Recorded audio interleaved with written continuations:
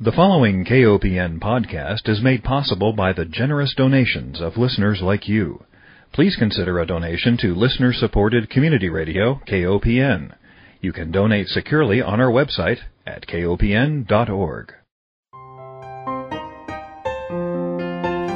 Hi, welcome to Food Sleuth Radio, where we help you think beyond your plate.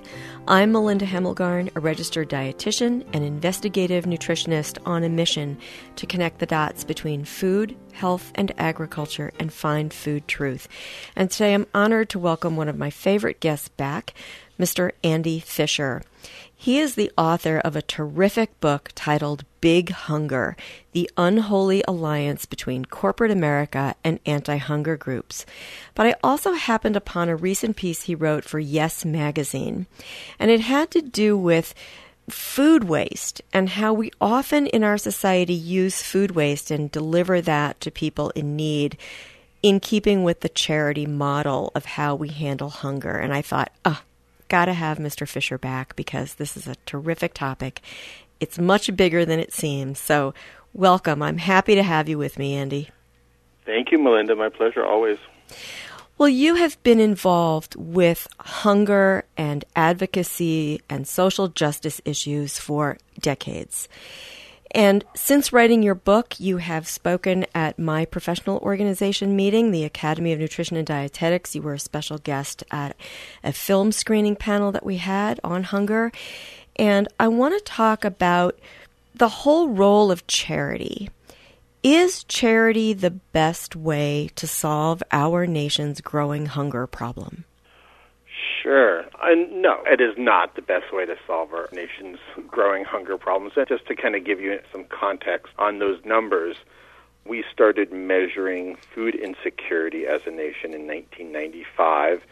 Food insecurity is a kind of a bit of a more scientific approach to measuring hunger. It measures people's behaviors and experiences related to whether they have enough food to feed themselves and whether they've run out of money to buy food.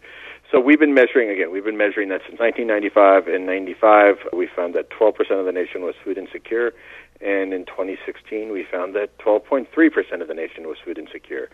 So we're not making progress over that 20-year period. The numbers go up and down, and things are better than they were during the height of the recession. But again, over that arc of time, we're treading water.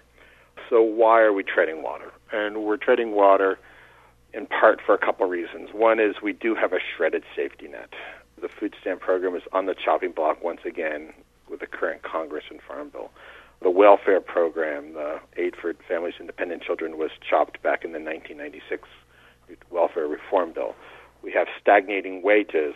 The minimum wage reached its maximum purchasing power back in 1968 and should be at over $18 an hour if it had kept up with productivity. I've seen some recent statistics that the vast majority of productivity gains by workers have been captured by businesses rather than passed on to wages and workers. And then also we find that it's harder and harder for employees to be getting full-time hours, especially in places like retail stores or fast food restaurants. Companies are staggering their schedules or not giving them their schedules ahead of time, making it harder for part-time workers to pull together multiple jobs to be able to get full-time wages. So as a result of all those things, people just don't have enough money to buy food. So food charities stepped in, food banks have stepped in, filled that gap, but there's collateral damage to that gap. It's having to rely on charity to feed yourself or feed your family is not a dignified way of life. And I've seen many of those examples in my own volunteer work in food pantries and heard many stories from others as I travel around the country talking about this issue. So it's not a sustainable solution. It's not a dignified solution, but it's what we've been doing for the past 35 to 40 years, and it keeps growing and growing and growing to the extent where last year food banks served 46 million people with $5 billion worth of food. It's become this institution within our society that we find it very hard to let go of because of the immediacy of hunger. Yeah, and it seems that it works well for corporations who donate leftover food. And that was part of what you discussed in your article for Yes Magazine. So there's surplus food that we produce, and then the manufacturer can donate that to a food bank and they can get some reimbursement for the overproduction. So they earn tax deductions, for example, for donating extra food to charities. So they can recapture part of their overhead. But it seems to me that it would be better if we didn't produce the excess food to begin with, right? Because that's food waste. Exactly. And that's what's been happening. And in some ways, it's been getting better. Supermarkets over the years have become much more efficient in their inventory systems and in their controls because they realize that they can save money. So food banks aren't getting as much food as they used to. But there's still, an enormous amount of food that's being overproduced by grocery stores and by food manufacturers. And, one of the classic cases of this is sheet cakes. I've heard constant stories, again, as I travel around and talk to food banks about the overproduction and how much, not just sheet cakes like birthday cakes that they get from grocery stores, but pastries, baked goods. And there's an enormous amount of baked goods in the food pantry system because, as you can imagine, they go stale after a day or two, and the stores can't sell them, and they overstock because they want people to have a choice. Nobody wants to buy the last item on the shelf, right? So stores feel like they have to keep the shelves full, so people buy. Then at the end of the day, they've got all this stuff. What do they do with it? Sure, they could throw it in the garbage, but, that's not great. It's not really the most sustainable thing, and it costs them money to have it hauled away. Or they can donate it to a food bank from where they can get a tax deduction. They can get some earned media. They can get kind of a sense of their corporate social responsibility and the like. But what's happening is that we're dumping an awful lot of unhealthy food into the emergency food system. There's a great group out of LA called Mazone that did some very comprehensive studies of the food that's being distributed by food banks and found that 25% of what they distribute falls into these unhealthy categories of soda and candy, baked goods and chips. And in particular, back to baked goods, I was in a pantry in Denver, Colorado, which told me that they receive 17,000 pounds of baked goods each month. Oh, my gosh. Which is an average of 3 pounds per person. And their dietitian estimates that their clients only need like 1 ounce because they're getting lots of stuff everywhere else. So they have an excess. So basically, of that 17,000 pounds, 14,000 pounds is excess based upon the needs of their community. So where is that going? People are still eating it, but it's unhealthy. It's obesogenic foods. It's not good if you're diabetic. And it's, obviously has less sugar in it. So it's, that's just one small example of the type of unhealthy foods that are being distributed by the industry. Yeah. And, this is not an isolated situation. I know I have a friend who was dependent on going to a food pantry for a while, and she said, Melinda, you wouldn't believe it. I got a box of candy bars. And I have visited food pantries and food banks also across the country as part of my work as a dietitian within the Hunger and Environmental Nutrition Practice Group. And I see foods there that are appalling that I would not recommend to my clients, that the USDA doesn't recommend because they do contribute to ill health. But that seems to be the norm.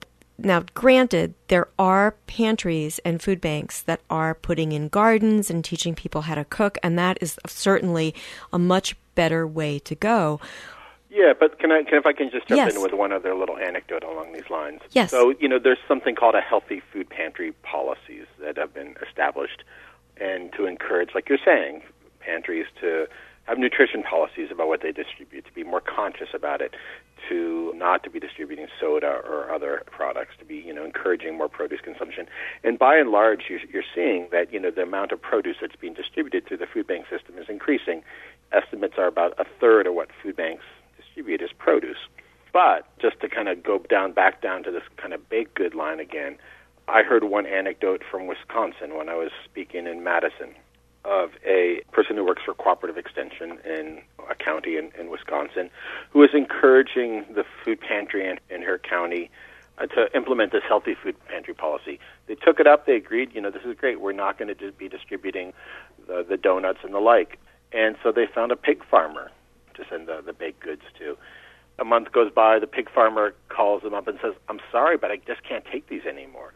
And they say, why not? And the pig farmer says, because my pigs are getting too aggressive from all the sugar they're eating. So that's what we're putting into our bodies, and that's what we're putting into the system. I mean, you have to think about what is the damage to our society in general when we keep feeding people who are very vulnerable, people who are living in often violent-prone communities, such unhealthy foods. Oh, I'm so glad you shared that story because you included that in the Yes Magazine article.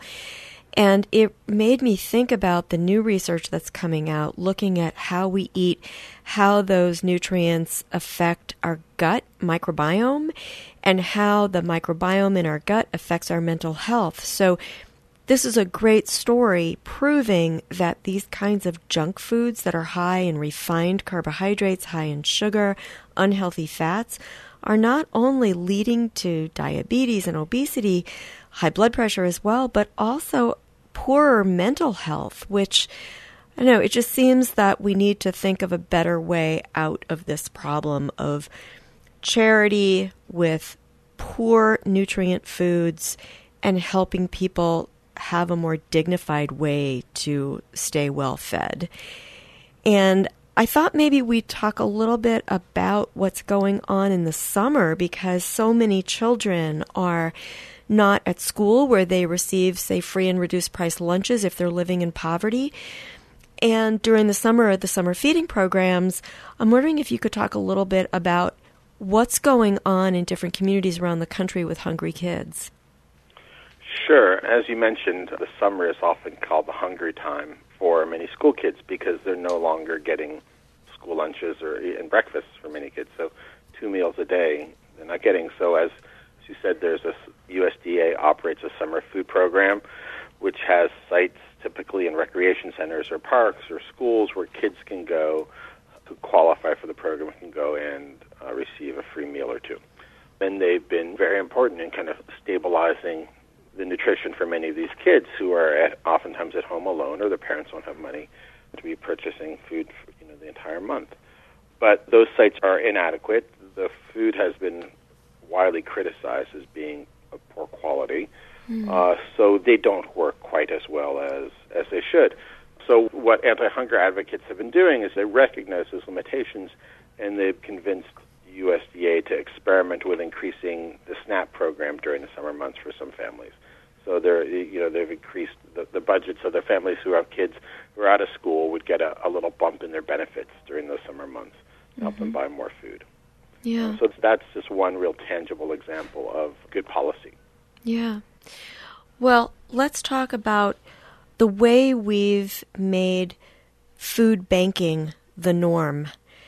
Do you think we can ever climb out of this system? I certainly hope so. And again, just for some context, the first food banks were really took hold in the early 1980s in the wake of kind of the recession at that point, cutbacks in the food stamp program by the Ronald Reagan administration. And now we have 200 food banks, 60,000 food pantries where somebody can go and get a box of groceries or a soup kitchen where they get a meal that serve 46 million people, again, about $4.5 billion worth of food. So it's become, again, very institutionalized kind of system. So, and that grows year by year, and its growth is partly driven by the National Hub for Food Banks, Feeding America, which sets standards for how much food, the poundage that food banks have to distribute to persons in poverty. So it encourages, and it sets benchmarks by which you have to distribute more and more food. And what feeds into that also is that food banks typically measure their success in terms of the amount of pounds that they distribute and the amount of people that they serve. So as long as they're measuring their success in those terms, you're going to get what you measure, and their organizations are going to continue to drive towards that indicator, towards that metric of growth. But what we need, and what some food banks are starting to do, is to measure their success in other terms. They're starting to measure their success in terms of the health of their clients. Yeah. They're starting to put a lot more resources into upstream kind of root cause work, such as policy advocacy and job training and things like that. So those food banks, and they're kind of hit and miss around the country, are experimenting with other ways that are going to bend down the growth curve, where they're not just they're not just feeding the need, but they're trying to shorten the line, shorten the number of people who are coming through the doors. I think over time, as food banks really begin to find ways to move away from that strict feeding approach, that you will see over the next 5 or 10 years, you will start to see the growth curve bend down and food banks distributing less and less food. Boy, I sure hope so. Andy, I need to take one short break and remind our listeners that if you're just joining us, you are tuned into Food Sleuth Radio. We are speaking with Mr. Andy Fisher. He is the author of a terrific book titled Big Hunger, The Unholy Alliance Between Corporate America and Anti-Hunger Groups. He recently wrote a terrific piece for Yes Magazine that looked at how food waste ties into the food banking and hunger system. Andy, I want to pick up your book that I have here in the studio. There's one chapter, chapter 2, that looks at how the CEOs of food banks are paid. And I'll be honest with you, my mouth dropped open when I saw that the CEO of Feeding America earned over $600,000 in salary and benefits in 2015. Going down, just looking at, say, the Greater Boston Food Bank, the CEO there in 2015 earned over $300,000 in salary and benefits. It seems like, while I'm sure these people are working hard and doing good work, it seems that salary is disproportionate to the people they serve, and it seems out of line with the rest of the working population.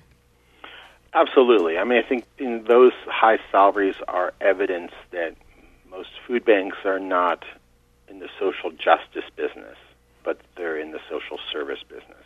Yeah. They see themselves akin as hospitals or other large community institutions. And they reinforce that perception by valuing their food. For example, you'll have a food bank that has a $10 million cash budget, but it will distribute $60 million worth of food, which has been received through supermarkets and the like. So it will then position itself as a $70 million organization, which justifies those high salaries. So you see those high salaries as a kind of as an indicator of that these are well entrenched businesses, essentially in many cases, who see themselves as essentially in that framework, not as a social change organization, but as a business. And the clearest example of that is the Greater Boston Food Bank, which has compensated its CEO. It has given its CEO a bonus, often of $90,000 a year, in part because she meets certain criteria, one of which is the amount of pounds that the organization distributes. So it's like a company that's meeting its revenue goals. It's the same kind of structure. Right. And just so our listeners understand, these are not two isolated cases that I just pulled out. You've got the CEOs of North Texas Food Bank, San Francisco, Chicago, Santa Clara County, Maryland, all of them making well over $200,000, closer to $300,000. And those numbers are old. Those are like 2014, 2015 Right, numbers. Exactly. Right. So these individuals probably don't want to lose those jobs. Right, and that's partly of my point, as I talk about that there's a hunger industrial complex. Right? Yes. And that there's these very close ties between big business, corporate America, and anti-hunger groups, that they work together. And that, for example, most of the $85 billion that we distribute as a nation in federal food programs through SNAP and WIC and school lunches are going into the pockets of big corporations, whether they're Walmart or Tyson or ConAgra or Kraft or the Dollar Tree stores. Those are common recipients. But at the same, so anti-hunger work is big business for them. And it's also big business for them in terms of charity, because they're giving billions of dollars worth of food and getting lots of earned media. And it's, in some cases, it's helping them gain entrance into new markets, and it's helping them build a reputation as caring, socially responsible companies.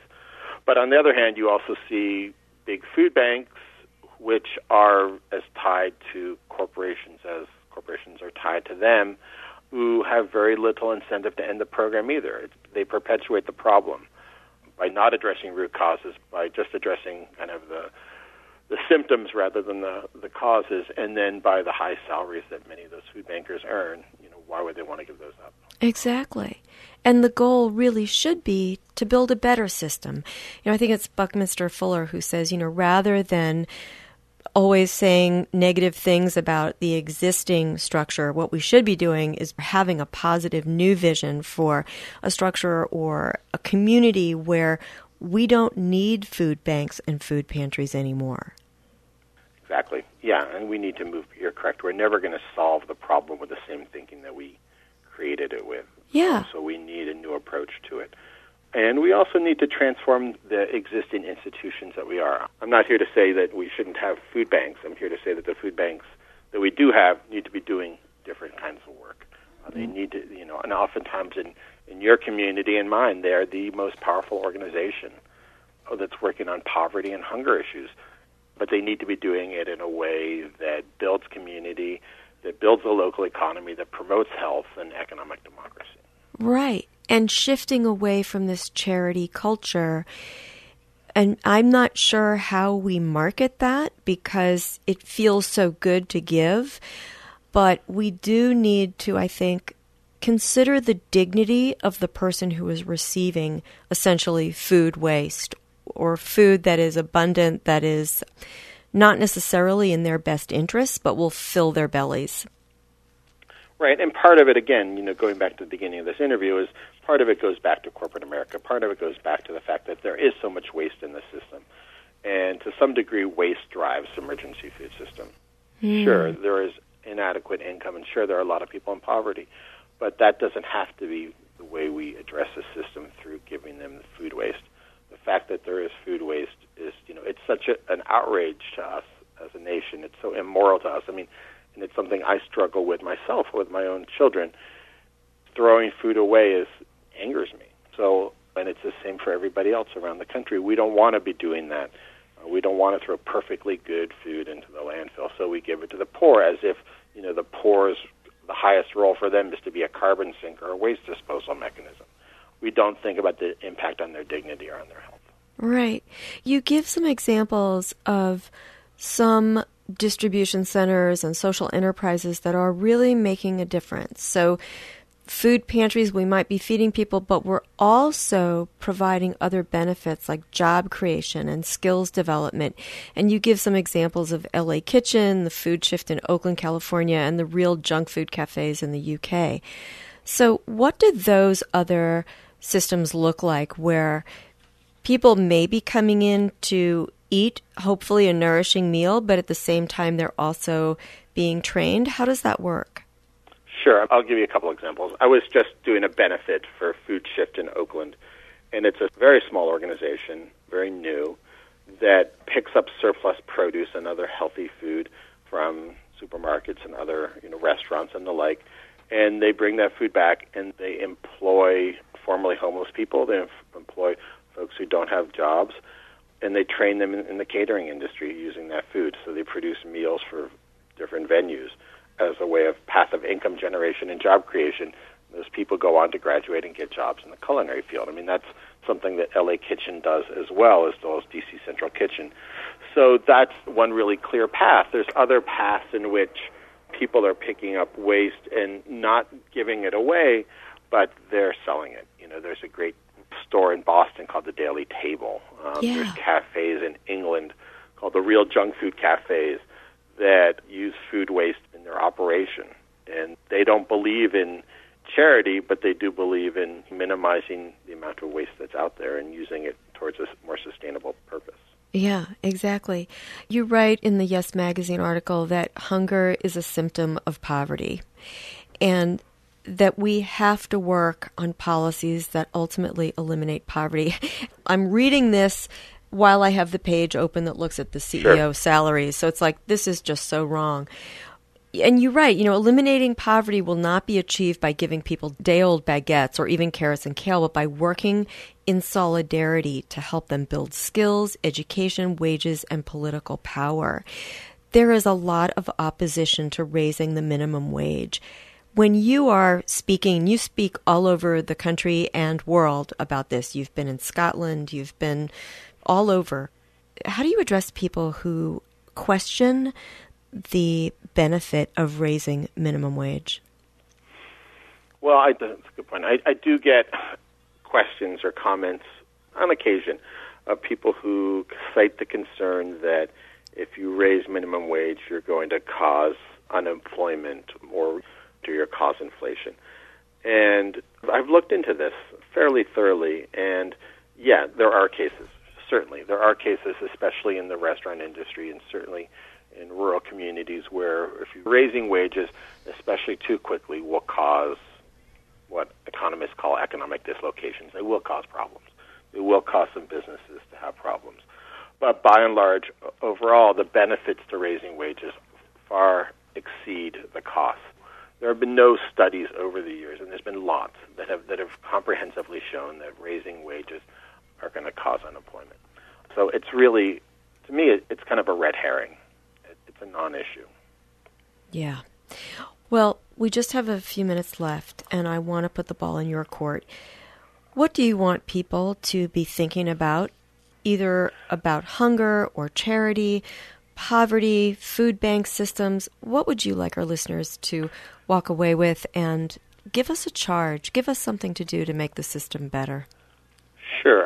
Two things. I think in this time, we, especially with the Farm Bill in front of us and the Republican Party wanting to slash the food stamp program and the SNAP program and to put on more work requirements, I think we have to make it very clear that that is not acceptable, and that the SNAP program is a vital element of our nation's safety net and protects many people from starvation.